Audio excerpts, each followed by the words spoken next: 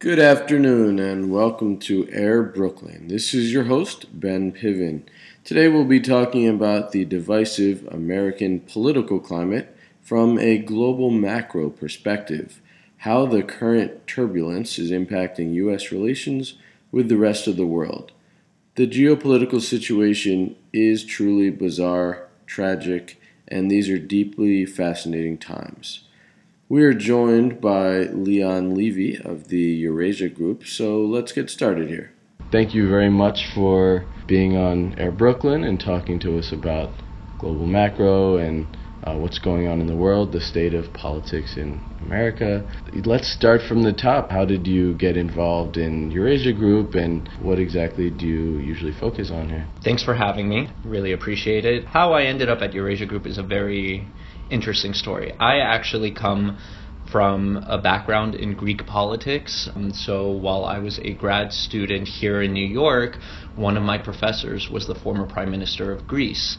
I happened to be in Greece one Christmas, and this former Prime Minister had decided to start his own political party. I sent him an email wishing him good luck, and he asked me what I was doing at the moment, and I didn't really have a job. I was right out of grad school. I was trying to figure out what I was going to do. I said, I'm free, and he asked me to come down and join his campaign. So I did that. I got to see Greek politics at the ground level. It was a great experience, but after that was over, I said, I kind of want to come back to the States. I want to continue dealing with politics, but I don't know what exact form that's going to take. I had always heard about this place called Eurasia Group that did something called political risk consulting, which sounded fascinating, but I really didn't know what it was. As a firm, what Eurasia Group does is basically try to explain the politics of the world and how it impacts markets, how it drives businesses. And increasingly, as companies start to invest in foreign countries, they have to deal with the ramifications of the politics in those foreign countries.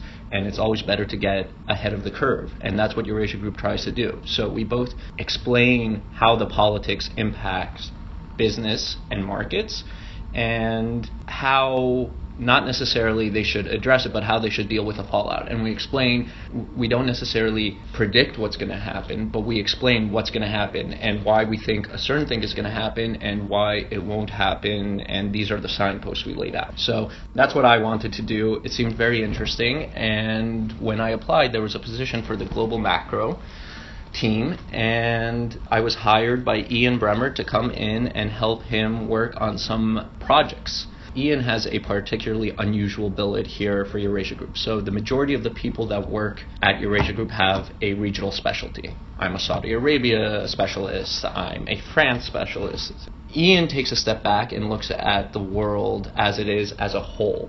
And what he likes to do is sort of pick political trends in specific countries and sort of show how they connect to each other. I help him do that. I help identify the patterns, and we talk about these big, broad, cross-national movements, something that a person who's a specialist can't necessarily do because they're focused on their one country. So we talk about Europe in general. We talk about the U.S.-Europe relationship, how that's going, how that's not going. Wow, there's a lot of different things that you focus on, that Eurasia Group focuses on, but it's quite an impressive array of problems and analyses. Would you say that global macro is sort of the overarching thematic top-level concept that you're working with? Does that really define your approach here in particular and the organization's focus? Well, it certainly drives the way that I look at the world and the way that Ian looks at the world, but I can't say that this is the primary lens through which we look at the world, right? Because most clients who make investments in foreign countries, they care a lot less about the geopolitical impacts or the big trends. They care more about what's happening on the ground in the country where their investments are. So this is just something that Ian gets tasked with a lot when he does interviews. People like to ask him broad questions, and Ian loves to answer these broad questions, and there are very few people that are as qualified as Ian to do that. What it sounds like, Leon, is that there is a political realm, and ultimately that is extraordinarily important, and that's where everyone here has some sort of focus on politics in some part of the world. And then you've got the economic sort of business, financial realm. That's where people are making material, concrete decisions about where to put their money or what products or services to buy or sell. How do you reconcile these sort of two different realms? It seems like that somewhat defines what Eurasia Group does, is it creates this bridge where there isn't always an understanding of the political from the economic side or of the economic from the political side. Do you prioritize one or over the other, or are they sort of both equally? Yeah, so we always prioritize politics. That's our company motto. We are politics first. That's what we care about. We do not get into the business of telling our clients what we think are good investments. That is up to them to decide. We simply explain the political situation on the ground of places that they're thinking about investing. What they do with that information is their business, right? And it would take us in a completely different league. In order to give financial advice, you need to be accredited by certain agencies and institutions and things like that. So that's not what we do. We simply try to explain the world as best as we understand it from the political perspective, and what clients do with that information is up to them. So in terms of the U.S. right now at this juncture, what does that sort of politics first perspective tell you? What are your clients most concerned about right now? Where is global macro at the moment looking at our President Donald Trump? That's an excellent question. I should probably preface this by saying that of all the regional specialties that we have here at Eurasia Group, the U.S. was always the smallest. We have a 2-person team, simply because no political risk ever emanated from the U.S. up until 2016, November 8th, 2016. That's when everything got flipped on its head. What's interesting is a lot of the people who do global macro at this firm have ended up talking a lot about the United States, because that's what our clients want to know. And some clients have really good, deep questions about how Donald Trump is going to affect the business environment in X, Y, or Z country. Some clients just want to come up and say, make sense of Donald Trump for us. And that's when you're put in a very difficult position, because he's a very difficult guy to understand and to see. And so a lot of it is playing catch up. Every time that you see him go out on the stump, he says something different that throws up in the air 70 years of American foreign policy, and he just seems to be talking off the cuff. It's very difficult for that. It makes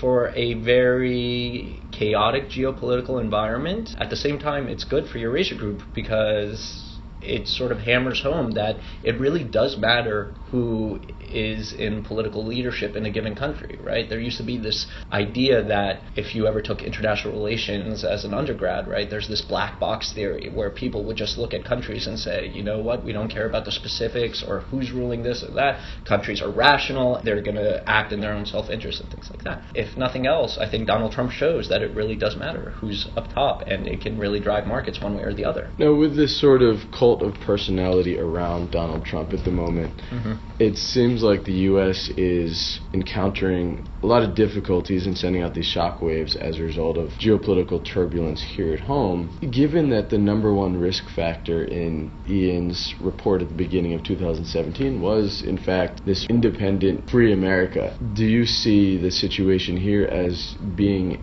as chaotic as your organization predicted that it would become by this point, barely 6 months into Trump's term in office? I think a lot of it depends on whether or not we're talking about the domestic politics of it all or the international politics of it all. So independent America was always targeted for more international. This was the risk. The risk was that you would have an America that suddenly became unmoored and would not necessarily respect the alliances that it always had. Much like, let's say, Trump's NATO Article 5 flub, where he refused to actively tell our allies that in NATO that we would come to their defense should any of them be attacked. That's really the concern of independent America. We never really got into a risk of Donald Trump going rogue, and then that would reverberate in the domestic side. So that has just given it a new dimension. But independent America was an international phenomenon, and that's the way that it was framed. On the one hand, it seems like economically and financially the U.S. is chugging along at a pretty decent clip, with the exception of 1 or to precarious events with the stock market over the last, let's say, 2 weeks since the North Korea conflagration threatened to erupt. The stock market has been doing quite well. Unemployment is fantastic by most measures. By and large, the recovery, so-called, is doing decently. For the sake of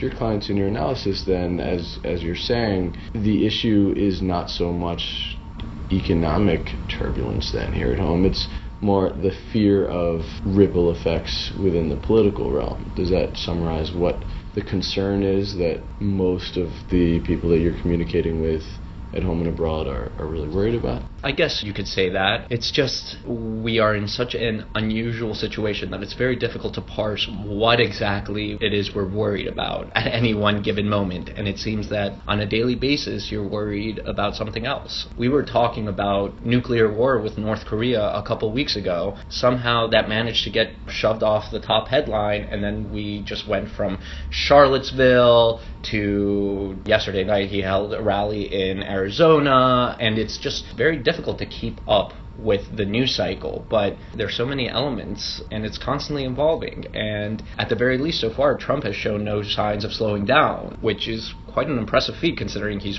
74 years old. You'd think that he'd want to take a break every once in a while, but Steve Bannon completely fell out of my head until I realized, oh wait a second, that wasn't even a week ago that Steve Bannon was ousted from the White House. That in any other administration, I should say a typical administration, that would have been a news story for at least a solid month. Now these news stories last for 24 hours, if that. A lot of it is the rapid pace of the changes that are coming down the pike as well, which is unnerving a lot of folks. You're describing this sort of rapid pace of change.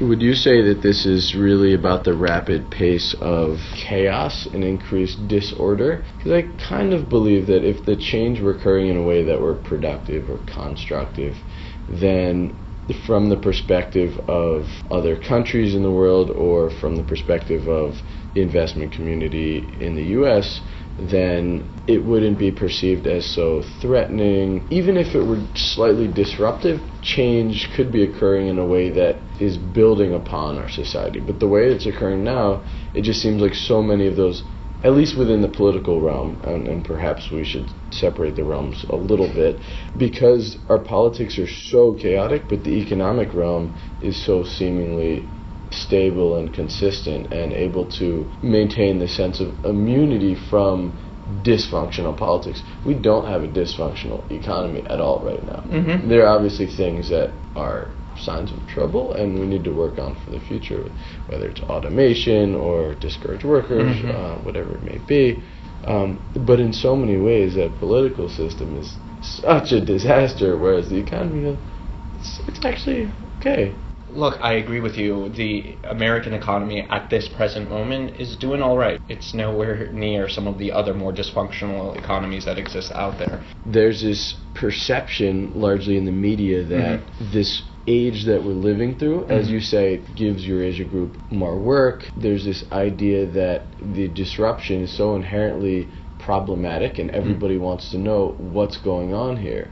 And so for political commentators, geopolitical analysts, there's so much material to work with, and the pace of events is occurring at such a rapid clip that there's so much fodder to write about, to speak about. But my take is that much of that is contained in this sort of political media realm, and even though it may kind of parallel things that do need to happen in the economic realm, but the chaos is largely political. And if you... Obviously, the business community has been rattled by so many of the things that Donald Trump has said, most particularly with regards to Charlottesville and the fact that 2 and almost 3 of these sort of business councils just disintegrated.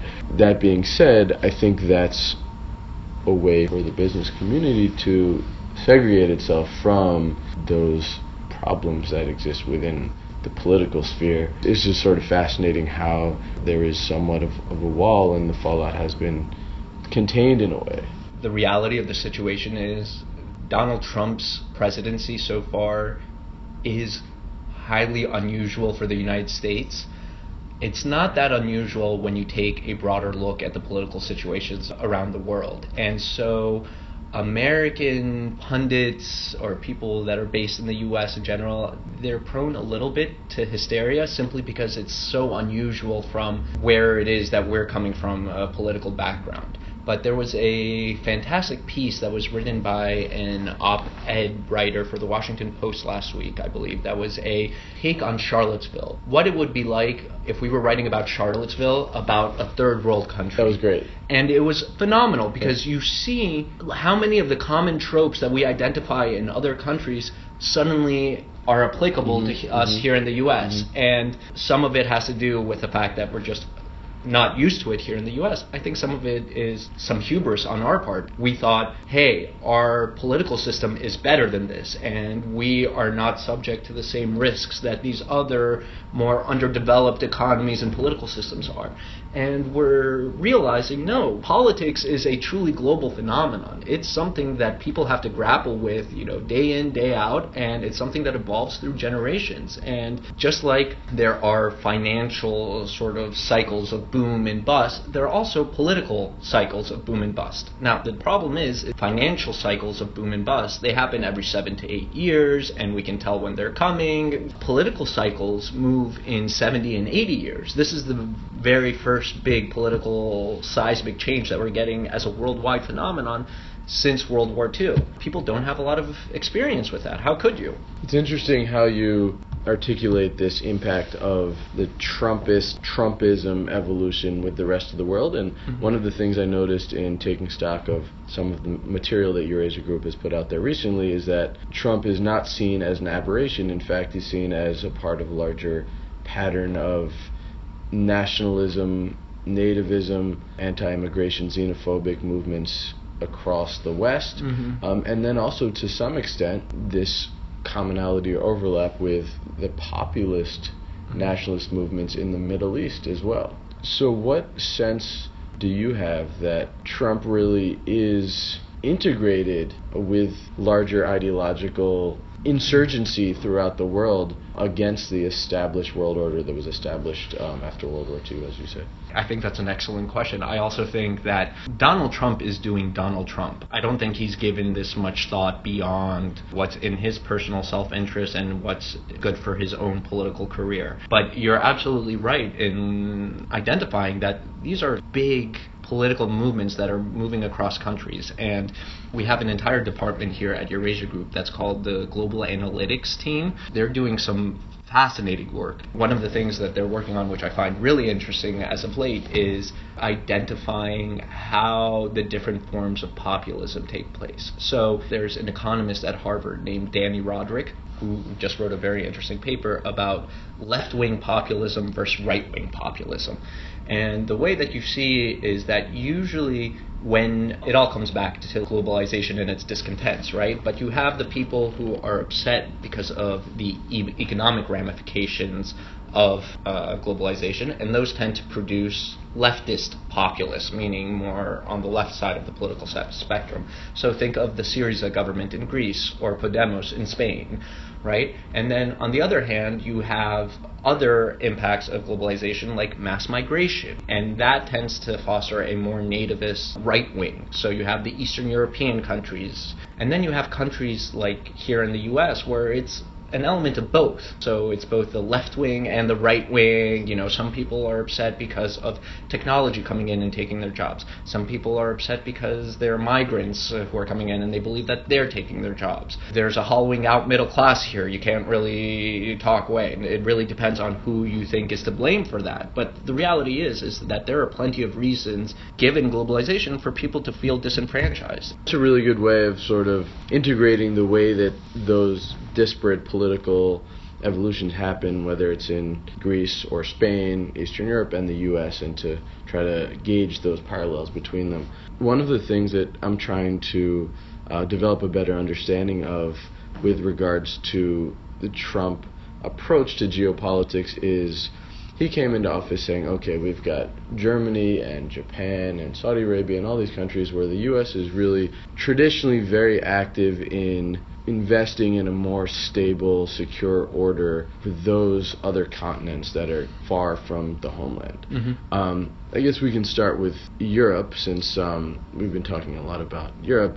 Germany or Ukraine, they're these examples where Trump came in swearing that he would pull back and spend fewer resources of the U.S.'s on defense and care about what's going on at home more so. And I read that Ian Bremmer said there's really this current within the American political scene right now, this kind of independent America that maybe should be called protectionist or isolationist, but in many ways that doesn't necessarily capture the full realm of this sentiment, that there's a legitimate argument to be made that countries like Germany should be putting more down into their self-defense, and that the U.S. can't possibly care for or look over or whatever it is that the U.S. used to provide in terms of leadership.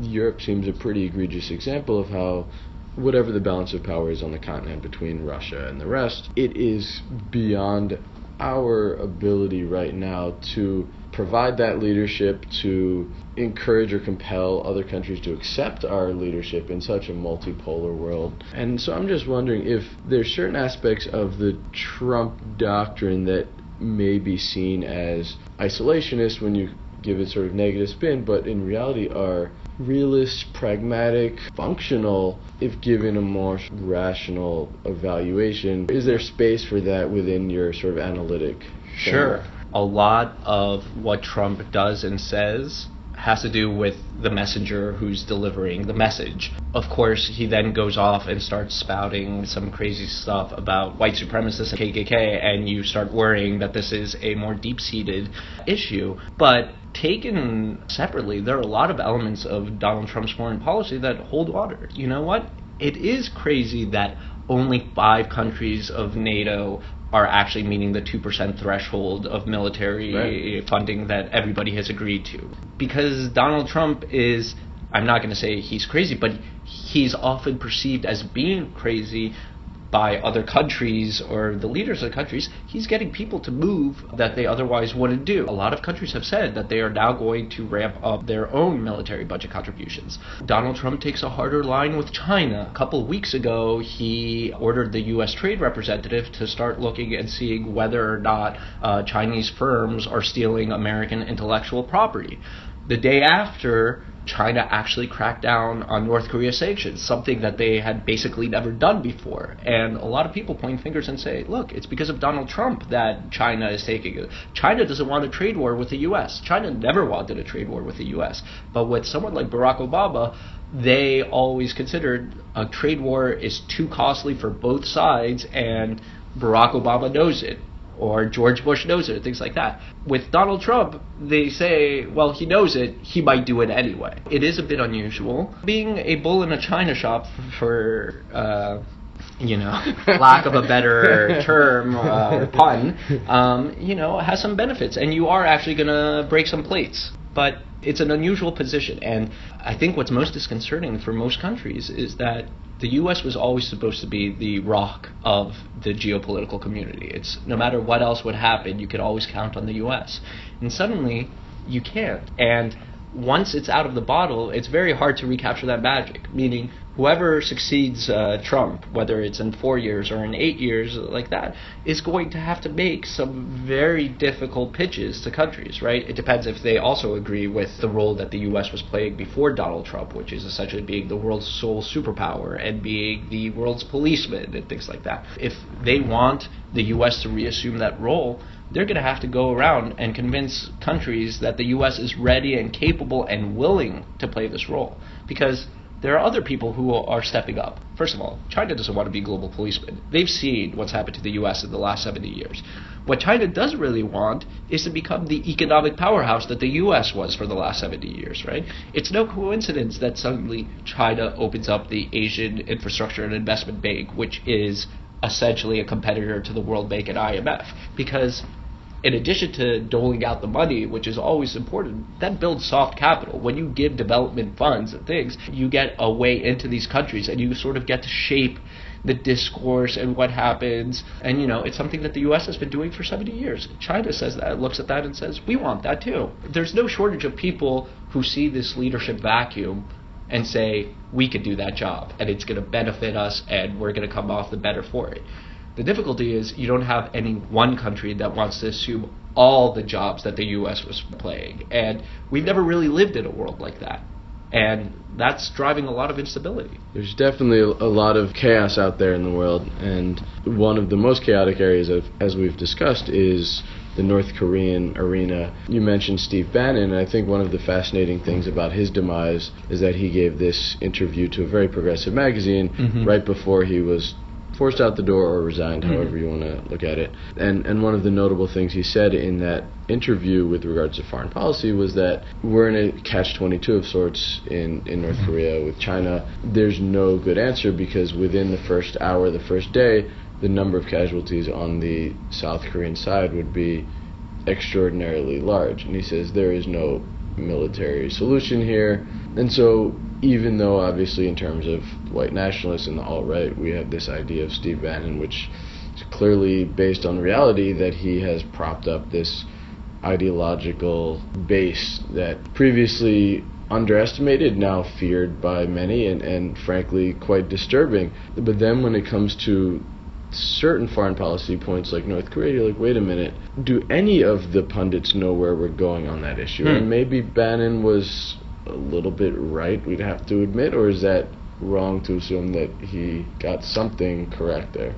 Look, Steve Bannon was correct in saying that until somebody shows an American leader a plan where millions of South Koreans don't die within the first 2 hours of it. So the problem with North Korea is that they have a weak hand, but they know how to play it well. So they have positioned thousands of pieces of artillery just overlooking Seoul. It doesn't even need the missiles or the nuclear weapons that the world is currently fixated on. North Korea already has the firepower to take out Seoul. Who wants to be the person responsible for taking the lives of this many millions of people on their shoulders? He's right in saying that until that problem gets solved, now, you have a number of other actors who have their own interests.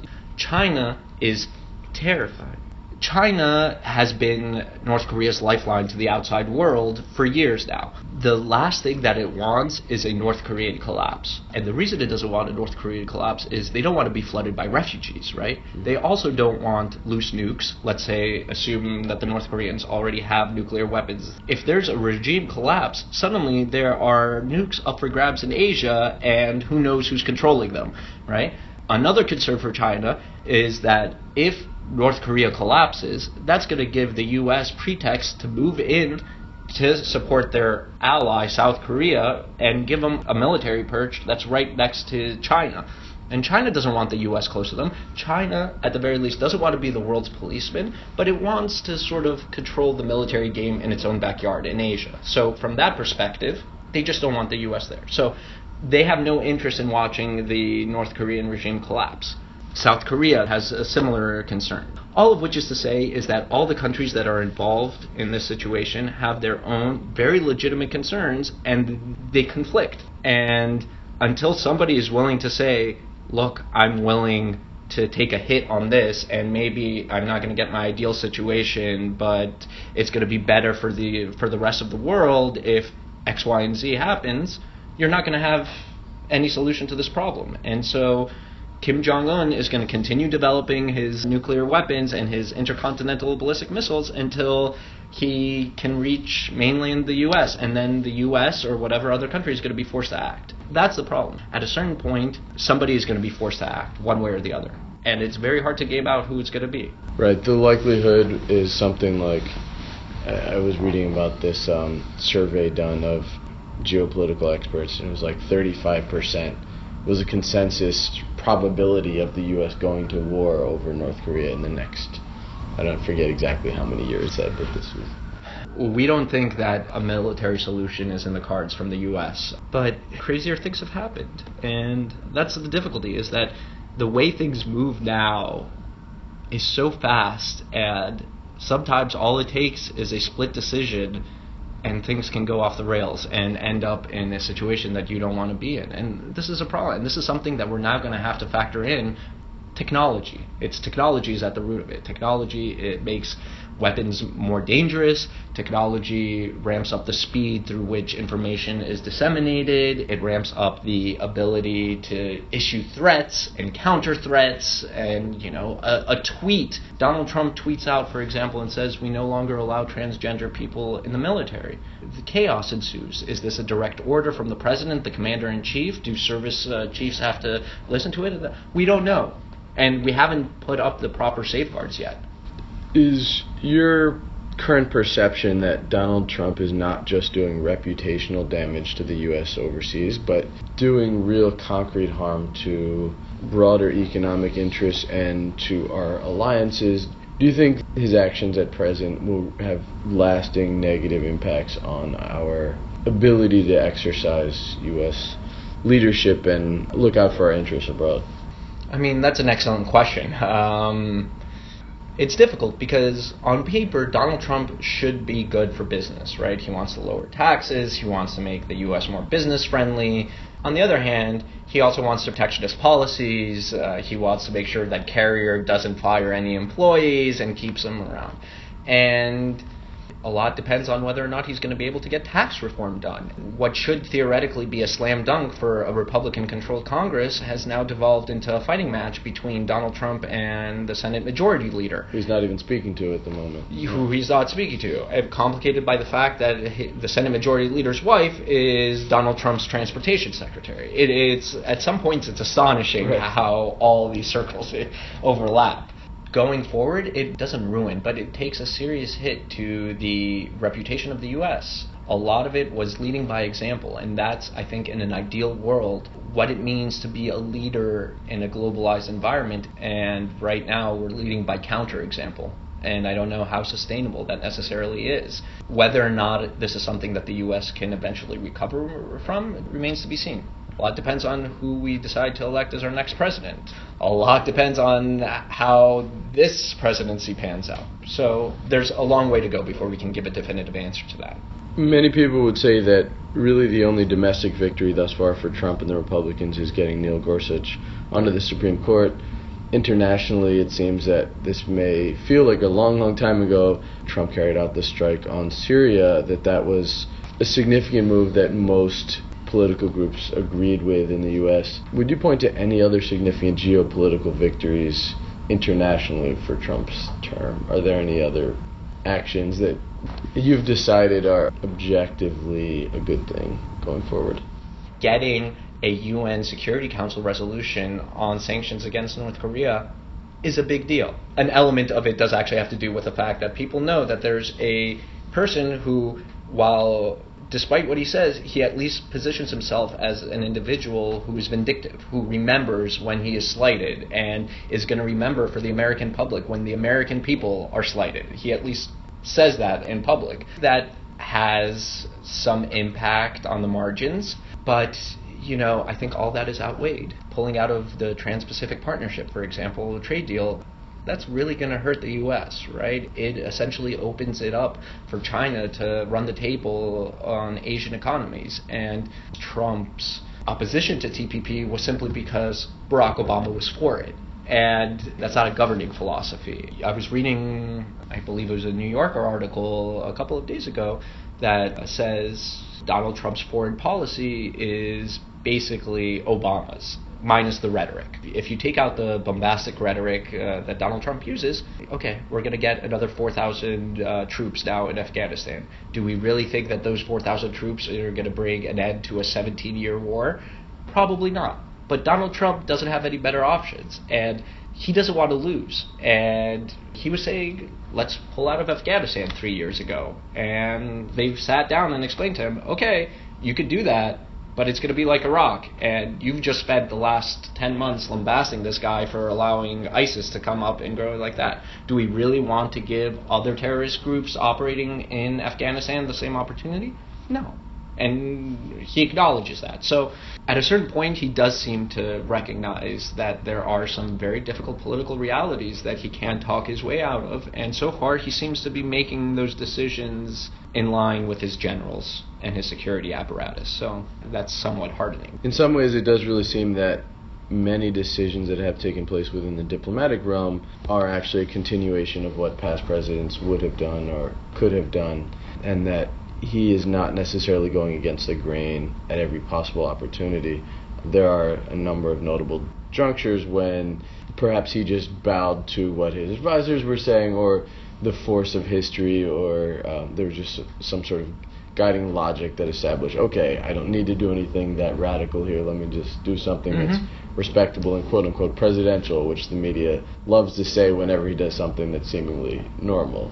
Anyhow, so I know you said you're not always in the business of making big predictions, but what can we look towards for the first of the year when you guys put out your new set of risk factors for 2018? Are there any things that notably will have changed since the 2017 one came out, or anything that you in particular are fascinated by? I think the reality has sunk in that globalization, while good for an overwhelming amount of people living in this world, does come with its own baggage. And that baggage is currently being felt in the developed world more, but it's eventually going to be felt in the emerging market sphere as well. This is going to continue to be a story for a long time. The essence of it, at the end of the day, is inequality. And it's not just inequality of finances, it's an inequality of opportunity, it's an inequality of access to information and things like that. Winners and losers are created by globalization. It's always been the case, right? It's only now that the rest of the world is catching up to that fact, and that we see it being reflected in our political decisions, which just makes for a very unstable future going forward. But it's going to be with us for a while. So if I have to give a piece of advice, try not to get lost in every news cycle, in every ebb and flow of stories like that, because there are people that have legitimate grievances in this world, and there are always going to be politicians who try to appeal to those grievances and to get people to vote for them. Does this mean that we were going to have divisive politics for a good while longer? Yeah, probably. But cooler heads have been shown to prevail. In France, I think the one legitimate good news story of 2018 so far is that Macron, beat Marine Le Pen. He started with an above 50% approval rating, and he's now somewhere in the 30s. It's been a precipitous drop in his approval rating, which goes to show that rhetoric is easy, governing is hard, and it remains to be seen who pulls that off well and who doesn't. And I think there were some people that held out hope that Donald Trump, despite his rhetoric, would govern in a somewhat sensible manner. I don't think we've seen that so far, but that's not to say that it's not going to happen in the future. One can always hope. Well, thank you very much, Leon, for your sage thoughts on the geopolitical environment and analysis about Trump and everything else between the U.S. and abroad, near and far. It's a fascinating time to be in this space, and I definitely think that your organization has found a formula to really pinpoint what it is that causes political and business cycles to move, and to gauge where people are concerned fundamentally about investing those levels of risk, if you can figure out where that occurs, and that's really something of tremendous value. Sure. Well, thank you, Ben. I really appreciate the opportunity. And for those unfamiliar, Eurasia Group, we're big into social media, so follow us on Twitter and Facebook. And of course, my boss, Ian Bremer, is also very big like that. So if you're interested in politics, if you're interested in the way the world works, come check us out and engage with us. We love talking to people. This is why we got into the business, is to talk politics and to try to make sense of an increasingly crazy world. So folks should look you guys up on Twitter, Facebook, LinkedIn. Yes, we do not have a Snapchat yet, but stay tuned. Maybe 2018. Maybe 2018. Well, thanks again, Leon. That was a really stimulating conversation. Next week, check us out on iTunes, SoundCloud. We'll be talking about these issues again, but more with regards to New York City, Brooklyn, the local impact of the divisive political climate in America. And that's all for today. Air Brooklyn, your host Ben Piven. Over and out. Ciao, ciao.